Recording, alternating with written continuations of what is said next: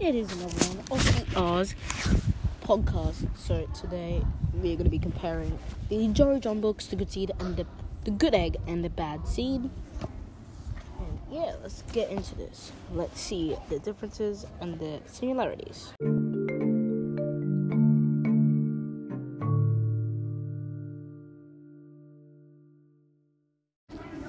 So, as you may or may not know, The Good Egg and The Bad Seed are two books made by Jory.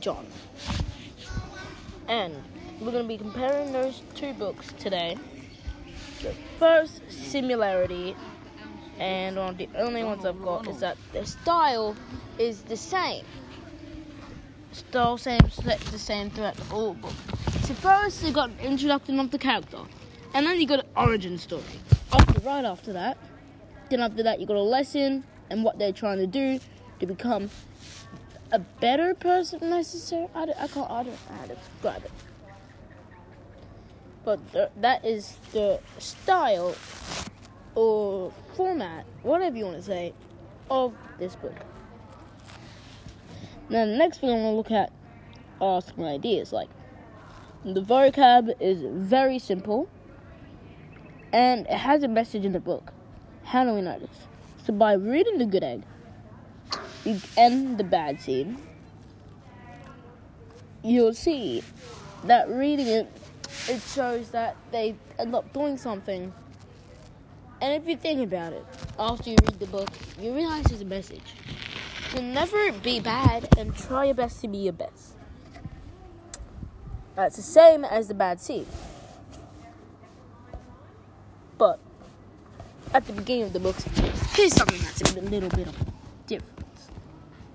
It says, the good egg at the beginning of the good egg.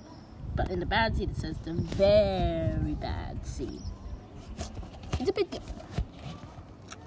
So now I'm going to look at the characters. So in the characters is the good egg and his cotton. On the good egg, on the bad seed, it's just the bad egg and his group of seeds. That man that tried eating him is bled out, landing in a football stadium. Yeah, I'm going cranky pants after that. But anyway, events. On the good egg, he is the only good egg in his cotton. Then his head gets scrambled and he moves out till he is better. Then everyone in his cotton stops acting up, and it's nice and all peaceful again. Do you want to know what I think? Why the author did this?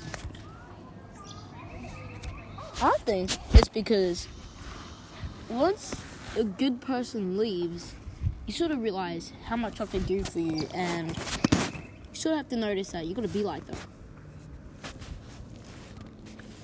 And now with the bad seed, he is nice in a sunflower. He's a nice, very nice guy in the sunflower with all of his mates. Then all of a sudden, he gets put in a bag. He was in a farm before, but now he's been put in a bag for people to buy and eat. Then a giant, in other words, a dad almost ate him, but he spat him out at the last second, landing in the stadium. Sorry guys, hope you didn't hear that. Anyway, continuing, a giant, in other words, a dad, spat him out, and he lands in a football stadium. It's not really the best thing ever to do. He cracks his head, and then he ends up being bad, turns up his temper. But then he tries turning into a good seed again.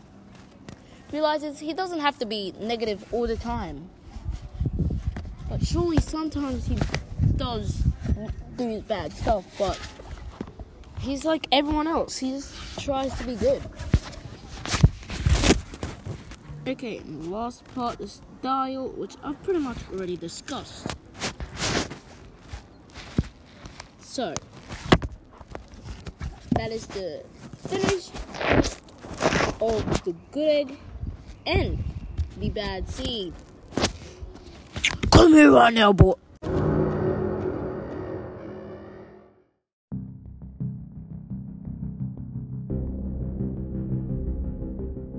Do you want to know who I am? Yes, sir. Yes, sir. I really do know who you are. Well, you're gonna have to go through what I did. Oh, wait. It's completely dark in here. It feels like plastic.